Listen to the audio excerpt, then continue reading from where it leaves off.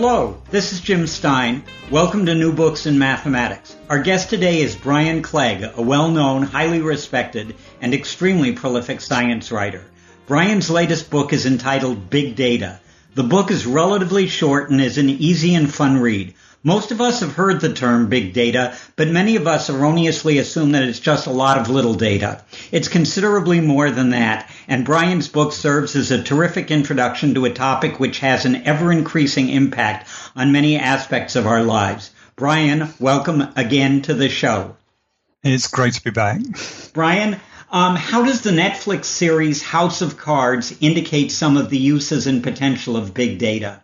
I think Netflix has really led the big data revolution in entertainment. And there's the obvious way, which is that instead of having to take a DVD off the shelf holding several gigabytes of data, I'm just streaming that over the internet. So there's huge amounts of data. Perhaps 30% of the whole internet traffic actually is going to Netflix in pushing video across the internet. But more interestingly, really, is the way they've used data about their viewers to decide whether a series is going to work, which enabled them to invest millions into series like House of Cards or The Crown, going straight into production, where a traditional producer of TV would have done a pilot and been very careful about it. Netflix had the data to make the decision and to take some risks that an ordinary studio couldn't. You know, I'm just stunned by that 30% number. Percentages register with me, and it's just hard to believe that 30% of what's going on the internet is due to Netflix. Wow. It is a huge amount, but when you think about it, as I say, you know, you're talking several gigabytes of data for each DVD you might watch, and there are literally hundreds of millions of people signed up now across the world. So it really is a big hit, and it's one of the big transformational things in terms of the way the internet's been used. Another one of the investments that I should have made but didn't. Anyway, why don't we start by asking the question, what is data?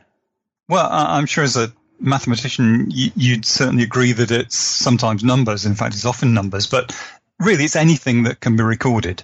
So, you know, if you go back to ancient times and they were making marks on clay tablets, they're just as much data as the bits that are flowing through the internet. It's just that these days we handle a whole lot more of it at a time. Yeah, I think that's right. You discussed something called the data pyramid. What is that? It's really just a way of looking at sort of levels of meaning and understanding of information and data. And at the bottom is the data, so these sets of numbers, of things that have been recorded, of information that we can then make use of.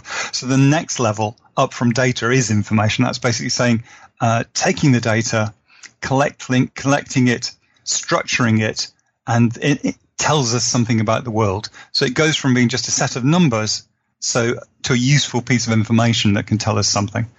And then at the top of that pyramid, I'd say there's knowledge, which is where you take information and you interpret it and apply it to make use of it. So each of them is a sort of valuable step, but really we're heading towards that knowledge thing if we're going to make really good use of data. You know, I must admit that as a mathematician, I didn't really think of data so much as being a mathematical object, although, of course, as you mentioned, it is numbers. What I always thought of it was as here's where it starts to be analyzed in large quantities with statistics. And how did statistics get its start? Well, the term originally was talking about data about a state. So the stat in statistics is the same word as state, like a country or a US state. But in the 17th century, there was a guy in the UK called John Graunt. He was actually a button maker by trade, but he had enough money to play around with things that he found interesting. And he got hold of data about births and deaths in London and was trying to use them to make deductions about how the population was changing, because they frankly didn't know an awful lot about it then.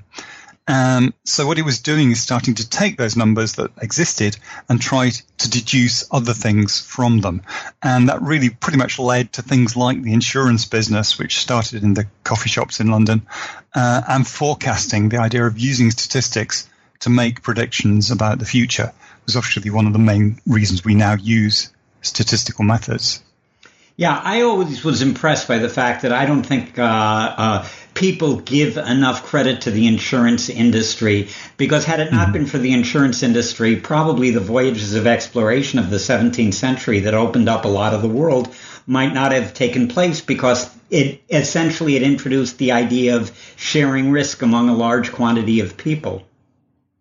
Oh, that's right. Yeah, I mean, it was taking a whole new view on as you say, sharing that risk, understanding risk for that matter, because the concept of risk as being anything that you could analyze or treat mathematically really only came in then. Yeah. One of the things that I must admit, the world changes under me. And as I read it or around me, and as I was reading your book, that's one of the things that your book does, is it makes you realize that this is something that is happening that is really changing the world. And how is big data starting to supplant statistics? I certainly wouldn't say, it's pushing statistics totally out of the way. But the way we've tended to use statistics is to take sort of a model of reality or a sample of what's happened and use that to make predictions about the whole. And big data has the potential really to go beyond that. If we've got the right algorithms, the right rules or programs to deal with that data, it has the potential of explaining what's happening across the board. And that there've always been across the board kind of statistics, if you like, when you've dealt with things like a census or a general election or something like that. But usually what we're doing is taking a relatively small sample and trying to deduce things about a much larger population, and big data gives us a chance to do that a lot better. Yeah, I think that I'm glad it's not supplanting statistics, because statistics has some really nice theorems in it. And as of yet, I haven't seen any great theorems come out of big data, but that might be in the future. Anyway, one of the things that having big data around is it does get you an opportunity to look for more patterns. And of course, mathematics is based on patterns. But what are some of the ways that we can be deceived with regard to the perception of patterns? Well, as you suggest, we use patterns all the time, not just in things like statistics and mathematics, but to understand the world around us. If there weren't any patterns, we wouldn't be able to learn things. We couldn't do science, because, things would happen totally different tomorrow to the way they happened yesterday. And we're so dependent on patterns that the trouble is we're kind of designed to find patterns even if they don't exist, or we can extend them beyond the point where they're useful. So, I'm fairly safe if I think, I don't know, the sun's going to rise tomorrow. That's a good pattern. I'm fairly safe in thinking that's going to happen. Yeah. But if I start seeing patterns in lottery results or the stock markets, or in some cases in human behavior, I can imagine patterns that aren't really there. In a sense, that's what superstition is. It's kind of seeing patterns where they don't really exist. It's funny. I think that's an excellent definition of what the causes of superstition are. And I'm not sure that I've ever heard that, because, most people ascribe it to other things. But yes, it's the perception of patterns that do not exist. And the perception of patterns that do exist can sometimes be extremely difficult. And why is it so difficult to predict the weather? There's been some pretty dire weather of late. And to be fair, there have been quite good predictions, because weather forecasting was really, arguably, I think, the first big data application. For decades now, weather centers have collected vast amounts of data to make their predictions. But traditionally, their real problem was that they're dealing with a very complex system in the weather, mathematically chaotic. So very small changes at one point in time can make huge differences further down the line. And what that really means is weather forecasts are never going to be totally accurate. But I think it's fair to say they are much better than they were 20 or 30 years ago, thanks to big data. Because instead of trying to just make a prediction, what they do is hundreds and hundreds of runs of the software with slightly different starting points and pull that together. They call it, I think, an ensemble of different outcomes, which is why you get this prediction of, say, a 40% chance of rain. And what they really mean is 40% of the times they ran the simulation, there was going to be rain. It's because they've got that all that data, they are getting significantly better than they used to be, but they're never going to be perfect. Well, when you talk about statistics, and predicting the stock market, it brings to mind one of the things that happens occasionally in the stock market, namely crashes, which are black swan events. And what are black swan events, and what problems do they create? What a black swan is basically about, it refers back to the fact that up until we got people from Europe going out to, say, Australia, the assumption was all swans were white. It was a perfectly reasonable assumption. Every swan anybody had ever seen in Europe was white. And then suddenly they discovered there were actually black swans. And it's really what happens if we fall into the assumption of, looking back on the past and thinking things will continue the way they always have. Because that often works quite well. But with these complex systems, like the stock market, like life, frankly, it's very easy for there to suddenly be a huge change that's totally unexpected, impossible to predict. And these are these black swan events. It's just something coming totally out of the blue. It's going to happen sometime, but we can't say when. Yeah, living in Los Angeles, I'm thinking of earthquakes. That's a good example, yeah. Okay, there's an interesting acronym which was familiar to me but may not be to our listeners. GIGO. What does GIGO mean, and how is it relevant to statistical prediction? Yeah, I mean, part of my background is in computing. It used to be quite a common phrase, certainly in the 70s. I think it's tended to go out of fashion. But basically it just means garbage in, garbage out. And the point is, it doesn't matter how good your systems and algorithms for analyzing data are. If the data you put into the system's wrong, then the result's going to be wrong too. And the problem is, we often have a tendency to use the data that's easy to collect rather than the data that's necessarily the best data to do the job. And so we always have to be careful when we're dealing with big data, when, understanding the data we're dealing with becomes fairly overwhelming, that we're not just throwing everything in that might actually harm the result rather than produce a good result. Yeah, well, that sort of seems to require something that you don't ordinarily see, the idea of judgment, but there can be algorithms which essentially sort of produce judgment by statistical or big data analysis, where if you look at enough of this stuff and you start realizing what's happening, you've got a system which is substituting analysis for judgment, and I think that's a good thing to some extent. It certainly can be. I think it depends on the system and on the exposure it's had. So, I mean, if you think of something like self-driving cars, they can do amazing things now. However, they are limited to what their data has exposed them to. And if they get to a bit of road that bears no resemblance to that, where a human being could apply judgment and say, okay, yeah, actually, I know what to do here, they are stuck. That's a beautiful example, because I'm sure you read about this. There was an instance, I'm not sure whether it was this year or last year, I think it was last year, where somebody was in a self-driving car, and the self-driving car was exposed to a truck that was coming ahead of it, and it blocked so much of it that the analysis thought it was clear, and a fatal crash occurred. I don't know whether or not you're familiar with that, but it was one of those situations that the driver, who could have overridden the system, wasn't paying attention, and the result was tragic.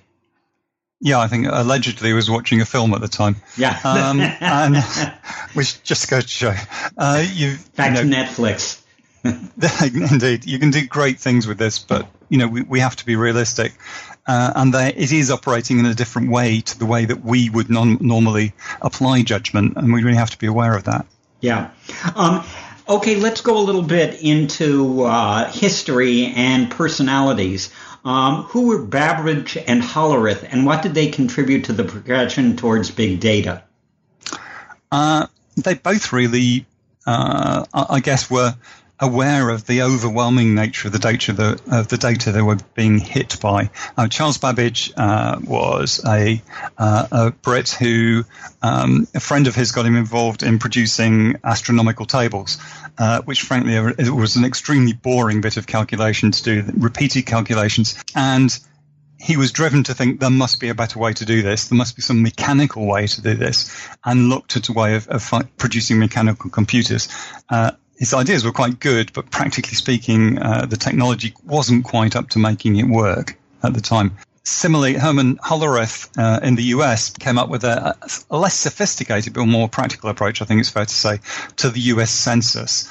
Because back then, it was getting to the stage where it took so long to process the results of the census that the 10 years had gone past and they were getting into the next census before they'd finished processing the results of the previous one.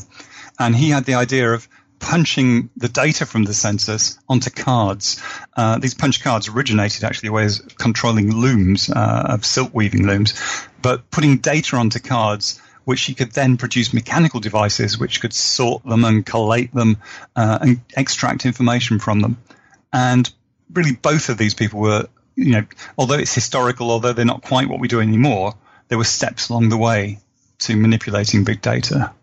One of the things that I found interesting was your description of your shopping experiences and how they related to what marketers are now doing, and I think our audience would be interested. Yeah, I think it's fair to say that shopping is one of the first areas where big data had an obvious impact on the general public. And sometimes what they were trying to do, what the shops, the marketers were trying to do, was to give the impression of knowing more about the customer. And so, giving the customer the feel of being in your friendly village shop when you go to the supermarket. But equally, what you can see happening now is, of course, if you're doing searching Google, say, you're trying to find, I don't know, a good new coffee maker, then suddenly all the advertising you see is about coffee makers. Because what the system's trying to do is match what you're looking for with the advertising. I think done well, it can make shopping a better experience, but done badly, it comes across as if sort of a very iffy big brother is looking over your shoulder and trying to push you in a certain way. I think there's some of each, and I certainly know that big data has impacted comparison shopping because my wife spends a lot of time on it, and a lot of her friends do as well. And overall, I think that it's certainly made shopping and consumer transactions much more efficient, but it's also resulted in a tremendous revolution to the way the business is conducted these days. And I feel sorry for all the small shops that are being pushed out of business, the mom and pop stores, because they can't compete anymore. It's very sad in some ways. I think that's right. And the other thing I think comparison sites illustrate very well is the balance you're always looking for with big data. Because if it works well, a comparison site, can list you, say you're looking for insurance, hundreds of different suppliers, exactly the criteria you want. So I'm getting benefit. But the only thing you have to bear in mind is you don't actually know what algorithms are behind that and whether or not that comparison site is actually favoring particular suppliers who've perhaps paid them more money to get preferred. And so one of the big things these days about big data is starting to think about how transparent are the algorithms. Can we find out actually what's happening behind it, or are we being fooled by it? That's a very interesting question, and one of the things is, when it comes up on the first page of Google, it's because they've bribed Google best. Yeah, well, there's a mix, isn't there? Certainly there is some advertising. I think it's also fair to say, I think if you put Brian Clegg in Google, I come up first. I haven't bribed them. Sometimes it works pretty well. Well, if you put in Jim Stein, I think what probably happens is that you get a doctor in Los Angeles who separated two twins at a cost of $1 million to the taxpayers. But not me. Anyway, one of the things that's interesting is the way that big data has created I can't say created, but has brought about the evolution of software. And what are shop bots and what are their pros and cons? We've sort of been discussing this. Yeah, and the term, incidentally, is something I've just made up. I don't think it's a general purpose term. But in a big data market, if you think of something like Amazon's marketplace, if you're familiar with that, there are many, many thousands of sellers selling things through Amazon. And some of them are big suppliers in their own right. They may have thousands and thousands of products. And they're always tweaking the prices of those products to try to get the best deal. But what you're going to be a little bit careful of is how that works, making sure that those bots that are doing the tweaking are written properly. Because what you sometimes see, for instance, is they get into a spiral so that they will try to price themselves just under the nearest competitor who is also running some software, which then pushes it down again, and you end up with everything priced at a cent each. Or equally, you can get them thinking there are no competitors, so I'll keep tweaking the price up. And you occasionally see products that are just ridiculously priced because of that. I found an old book on MS-DOS 6 selling at nearly £1,000, so what's like $1,400, which was totally meaningless. So I must admit, I then put a copy of it because I happen to have one up for a penny less. It hasn't sold yet. Why am I not surprised? It's a lovely book. Okay, well, if you invented the term shop bots, you talk about something called bot shoppers. What are you responsible for that as well? Yeah, I'm afraid so. They're just little terms I made up to sort of illustrate these things. And this is turning the other way around. These are algorithms that are doing the buying for you. So that was the seller having an algorithm. And what I'm talking about now is letting algorithms buy things for you. Now, of course, that's really common now on stock markets. I was going to bring that up. Yeah, and they're great because they, ensure the people who've got the best bot shoppers get the best price. But again, get the algorithms wrong, particularly if you're dealing with conditions where you're interacting with something else. And you can end up with something like the flash crash in 2010. That's exactly what I was about to bring up. Yeah. So you were talking over $1 trillion wiped off US stocks, basically because the algorithms were acting so quickly, each one undercutting the next, that the humans involved didn't have time to pull the plug until that, this disaster had happened. So getting that software written right, getting those algorithms written right is absolutely crucial. Well, we get into another area of what big data has done when we talk about privacy. Have we surrendered our privacy? And if so, what have we gained by doing so? Well, I think as we've already mentioned with the comparison shopping, it's a compromise. I think most of us are prepared to give up some of our privacy in return for benefits. But we have to bear in mind that we do that what we're effectively doing is trusting a large corporation to be sensible with that. And frankly, historically, they've not had a great reputation for doing the right thing. If you think of the lengths the tobacco companies went to long after the health hazards of smoking were well known. So it's really a matter of making sure that as much as possible we've got protections in place, as I say, transparency available as much as possible to see what the algorithms are. Then yes, I think we can get the benefits without too much of a hazard. I think that you might find people who would debate that, who are not Luddites. Mm-hmm. Sure. Because, I have no problem whatsoever when I go into a store if they track my buying, the supermarket, if they track my buying patterns and discover that I like something, and so they give me some coupons that give me discounts on related stuff. That's not a problem. But there's an awful lot of data out there. I don't have a Facebook account and I don't tweet specifically because I'm worried about how much of that becomes public and what you can do with it. And maybe I'm a little paranoid. Maybe I'm just a holdover from, another generation. But it worries me. And there's always a potential for abuse. And I think that the more data that's available about individuals' proclivities, the more the more there is for abuse, more potential for abuse. I think you're absolutely right. And if we're going to be sensible about it, as I say, I think it's a fair trade as long as you're conscious of what you are giving. So I do use Twitter and Facebook but I use them in a way that I don't give away too much. I don't put personal data in. I don't put things like my birthday in. In fact, there are about 15 different versions of my birthdays out there online, none of them correct. Well, that's why I haven't sent you a birthday card, Brian.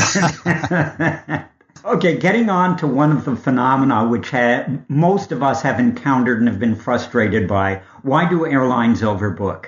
Well, I have to confess I have some direct personal experience of this, and I can also almost say I'm slightly to blame, certainly as far as one airline's concerned, because I was involved in the modelling that led to that particular airline using it in the modern way. And I admit it kind of seems crazy unless you realise that not every passenger who buys a ticket actually turns up. And certainly when I was involved, I don't know how much it is the case now, but it was very common for business travellers to buy, say, 3 tickets because they weren't quite sure when they were going to travel. They would travel on one of the tickets and get refunds on the other. Because a fully paid ticket, it was possible to get a refund after the event. And when the airlines, became aware of this and could examine the data and do something with it, they were able to reasonably well predict circumstances where, the 9 o'clock out of JFK to wherever is likely to have 10% seats that just aren't going to be used, that have been sold. So you can start to build up a profile of where you're apparently selling seats, but they're not actually sold. But unfortunately, occasionally, of course, this goes wrong. And then it depends how good your customer service is, whether you turn it into something positive, or as a certain US airline demonstrated earlier this year, a disaster. Yeah. Yes, absolutely. Absolutely. But, you bring up something that's very reasonable, that the airlines are entitled to overbook if it helps their bottom line. And just so long as when one of us passengers gets kicked off a plane, that we're compensated adequately for it. I don't think most people would object to that. In fact, I don't think they do. It's just in the rare instances where getting kicked off a plane is accompanied by police dragging you off the plane. Yeah, then it's not so good. Yeah, but as you say, I mean that's basically getting the customer service wrong. The concept, I think, makes sense. Okay, big data exists on a lot of different levels in large industries, and also in the way that it affects us personally in our daily life. And I just want to ask one more question about the large industries, because there's something that we're both a part of. How does big data affect the entertainment and publishing industries? And do you feel there's a limit to the potential range of applications for big data? Well, we've already mentioned Netflix, obviously, on the TV side. I think it's fair to say other industries are at different stages of being disrupted by big data. So music, is reasonably well down the road with things like Spotify streaming music, and of course things like iTunes. People have been downloading music for a long time. Book publishing, I think, is a different matter. They're frankly still struggling with the whole thing. I think book publishing tends to be a bit behind in terms of technology. And certainly there's still dispute there about, for instance, when you should release ebooks, whether you should price them much lower than the physical books and things like that. But big data can do a lot, but I think it's also fair to say that there are limitations. So, for instance, there was a program written to predict if books were likely to have been on the New York Times bestseller list. So using big data to try to analyze books and see if they're going to be bestsellers. And it worked well to an extent in a kind of mechanical way. But frankly, looking at their list of the 100 most likely books to be bestsellers, I think I'd want to read 2. Because I think the thing about publishing is there are lots of long tails, as they state in statistics. The books that we like are very personal, and not necessarily that easily applying algorithms to say, yes, these are going to be great for everybody, because they won't. Okay, let's switch over to how it affects us as individuals. And you might start out by describing your first interaction with Siri. Well, I suspect, like many science fiction fans, I just couldn't resist saying, open the pod bay doors, Hal, from the movie 2001 to Siri. And it was quite interesting because the first time I did it, she said something like, without your space helmet, Brian, you're going to find that rather breathtaking. But interestingly, I tried it quite recently, and she got quite snippy by this point and said, "That's it, I'm reporting you to the Intelligent Agents Union for harassment." So clearly, the people behind this, they know about certain things people are going to ask, and that they can build in some interesting stuff for the responses. Well, I have to say that my first experience with Siri was a little different. I was having a debate with a friend of mine as to when Isaac Newton was born. And so I asked Siri when Isaac Newton was born. And Siri responded by saying, "Isaac Newton is not on your contact list." I think it'll probably be better now. Yeah, I think so too. This was a while back.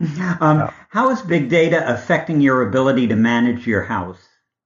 Well, I have to confess, using this book as an excuse, I got hold of various home automation devices, so I could do things like turn on the lights or play music or control the heating by asking a little box sitting on the table. In my case, it was Amazon's Echo device.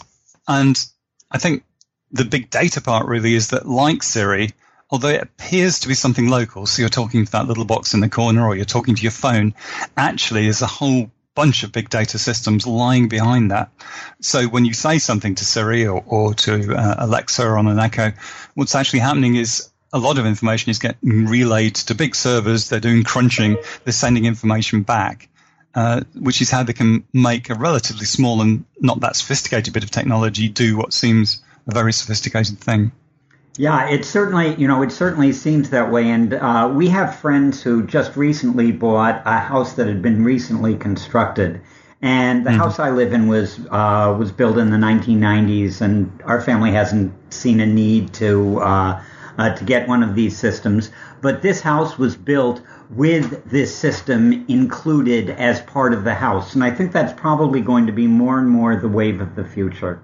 I'm sure you're right. And, in my experience from having used this stuff for about a year now, there are some things that frankly are just, they don't really do that much for you. But having said that, you get used to it. You get used to controlling things that way. And as we can increasingly link things together, it is quite impressive what can be done now. Yeah, I certainly agree about that. And earlier we touched on social media, and I think social media would not exist were it not for big data. And how do you, this is a huge question, so it's probably unfair of me to ask for a short answer, but how have big data and social media affected society? Well, I suppose social media is kind of a big data version of having a circle of friends, with all the pros and cons that suggests. We know from what's happened with recent elections that, for instance, I was about to bring that up. that social media can have an influence on our beliefs because it kind of reinforces us in a social bubble. So unlike, hopefully, a good, say, news TV channel, it's not feeding us relatively unbiased news. It's feeding us news that is what our friends believe in, and chances are is just reinforcing anything that we actually think is the case. And there's also some research that's been done that suggests, certainly in some cases, social media has a negative effect on things like the ability to concentrate, particularly with younger people who are using it an awful lot. But to be fair, it's also true that it can be beneficial. I don't know about you, but as an author, I wouldn't normally have much of a support network. I work from home. The people I work with, I rarely meet. But social media lets me connect with other authors and scientists in a way that I certainly find very beneficial. So again, it's this trade-off, this compromise. It's getting it right, and we're still learning. Yeah, I think that's a very good thing to pay attention to. We're still learning. It's practically any new societal evolution. It takes us a while to adapt to it, and certainly we've seen some of the bad, some of the good. But I'm enough of an optimist that I believe that eventually more good will come out of it than bad. I think you're right, but It is going to take some time. Yeah. One of the things that we also talked about was the self-driving cars, and how does big data affect our driving habits? Well, I think what's interesting is, in a way, is that it's opening things up in a way that wasn't possible before, because the auto industry has been using data for quite a long time. Any modern car has a computer built into it that does diagnostics. And when you take it into the garage to be fixed, they plug it in and the system starts telling them stuff. But we don't normally see that.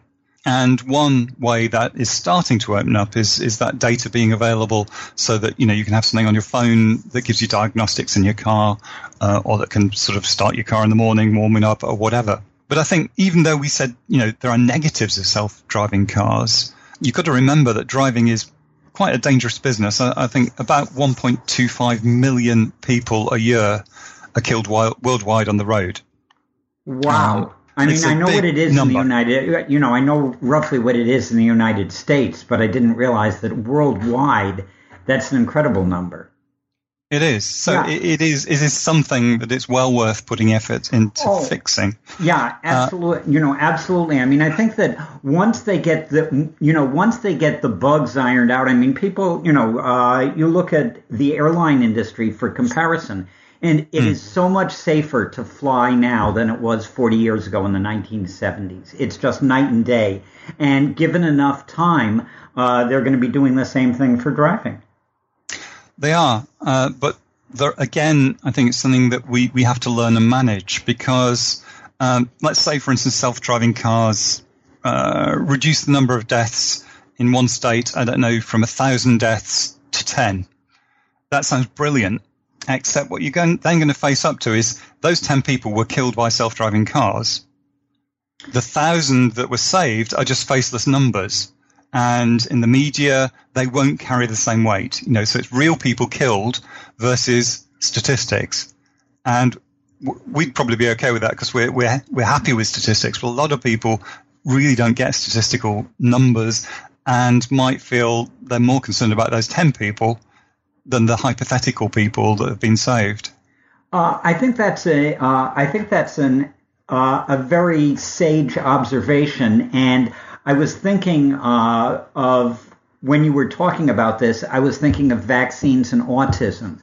You look at even though there is no proven vaccine autism connection, and it's been debunked numerous times. What happens is you have somebody showing up, promoting this, talking about things, showing pictures, and you forget all the tens of millions of people who've been saved from all these horrible diseases through vaccines.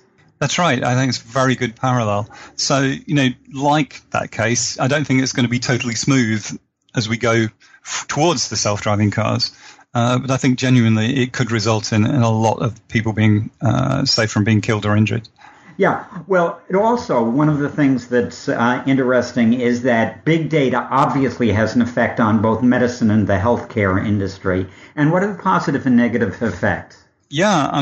Whether you're talking about, just things like wearable technology that does health monitoring or the way that, say, a research into the use of a drug could not just look at one small-scale study, but take in data across the world.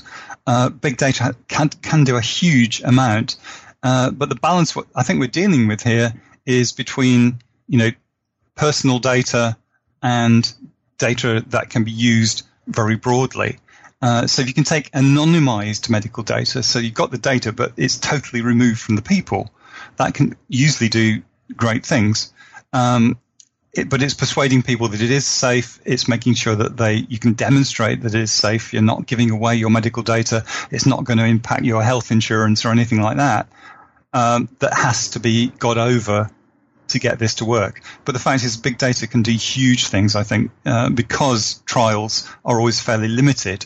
And big data allows us to pull lots of trials together and get a much better idea of whether a drug's working, what's the best way to approach a particular disease.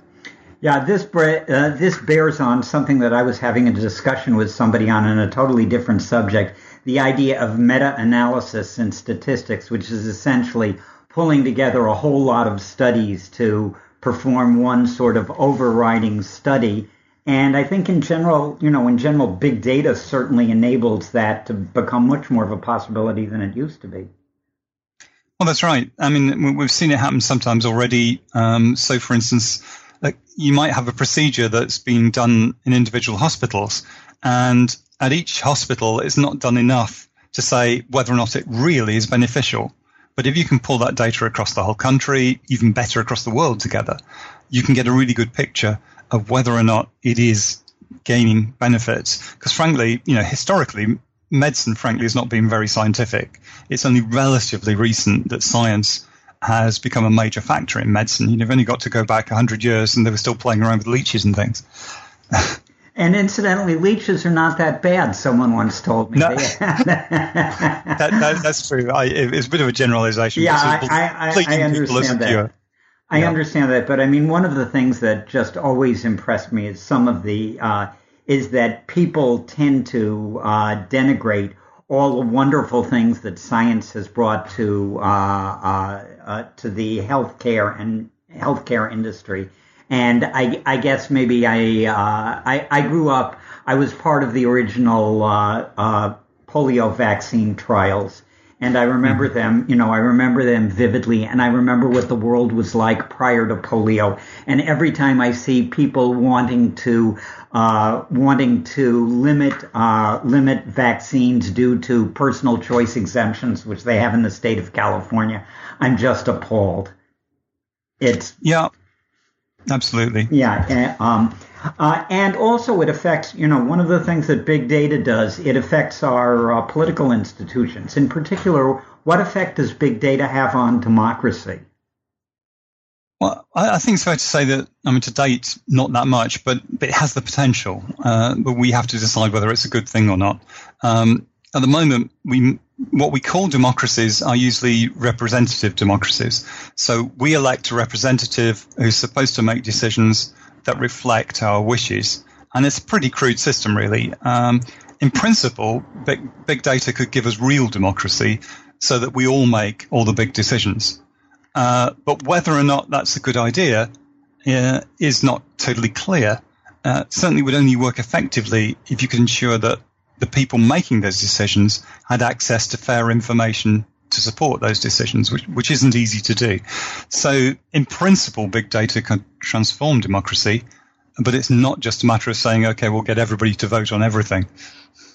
Yeah, well, I remember a quote, I think, from Leo Szilard, who said something to the effect that I agree with the basic premise of democracy, that the vote of genius is worth the vote of one idiot. But I'm a little appalled by the fact that the votes of two idiots outweigh the vote of one genius. And I think you sort of run into that with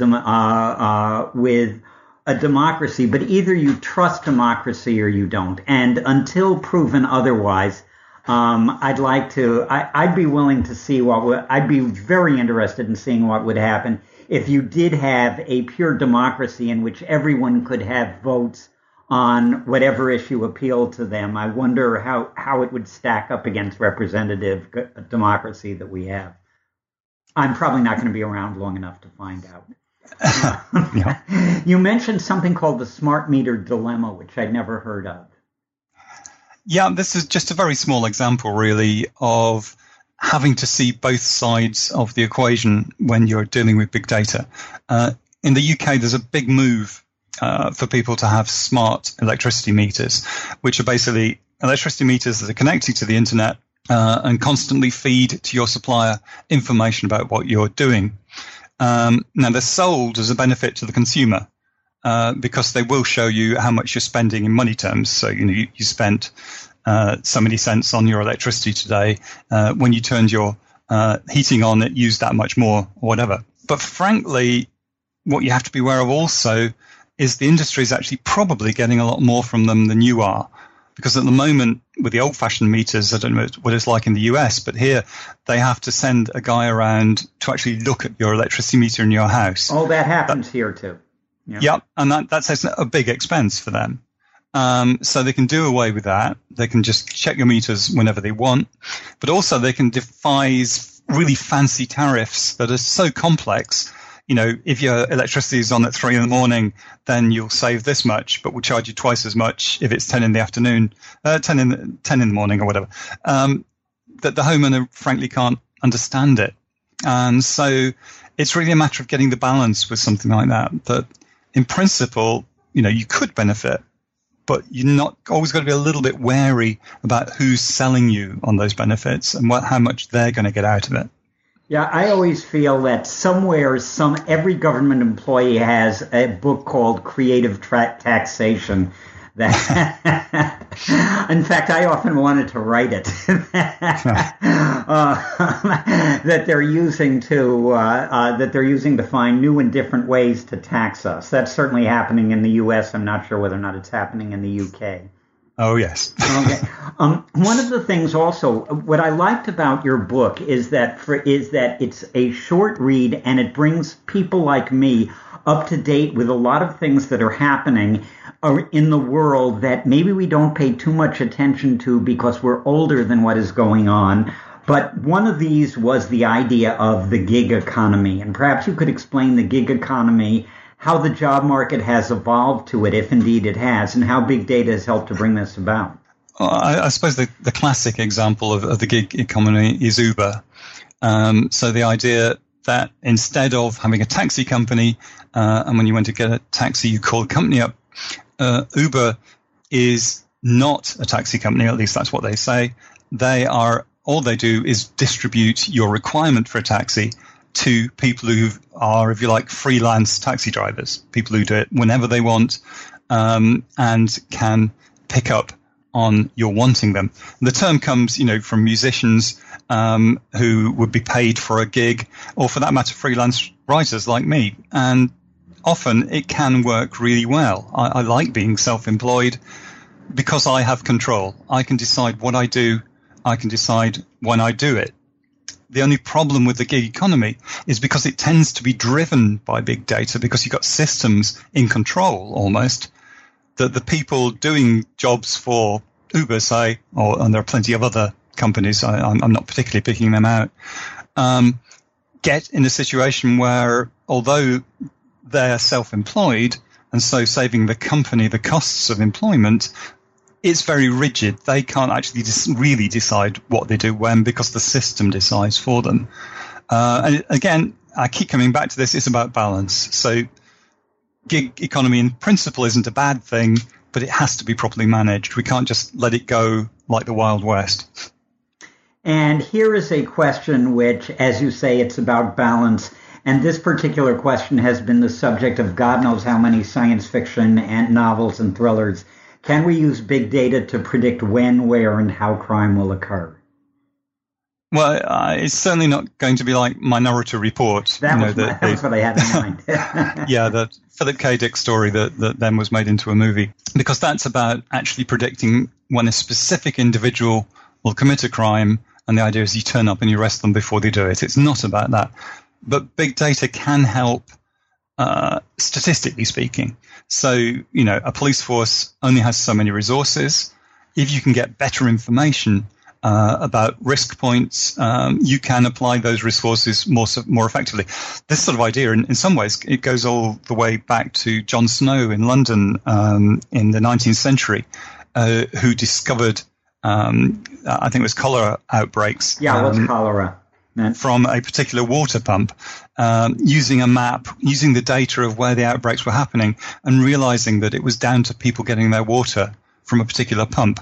And in a sense, it's a little bit like that. It's using the data to say, where would you sensibly allocate the resources?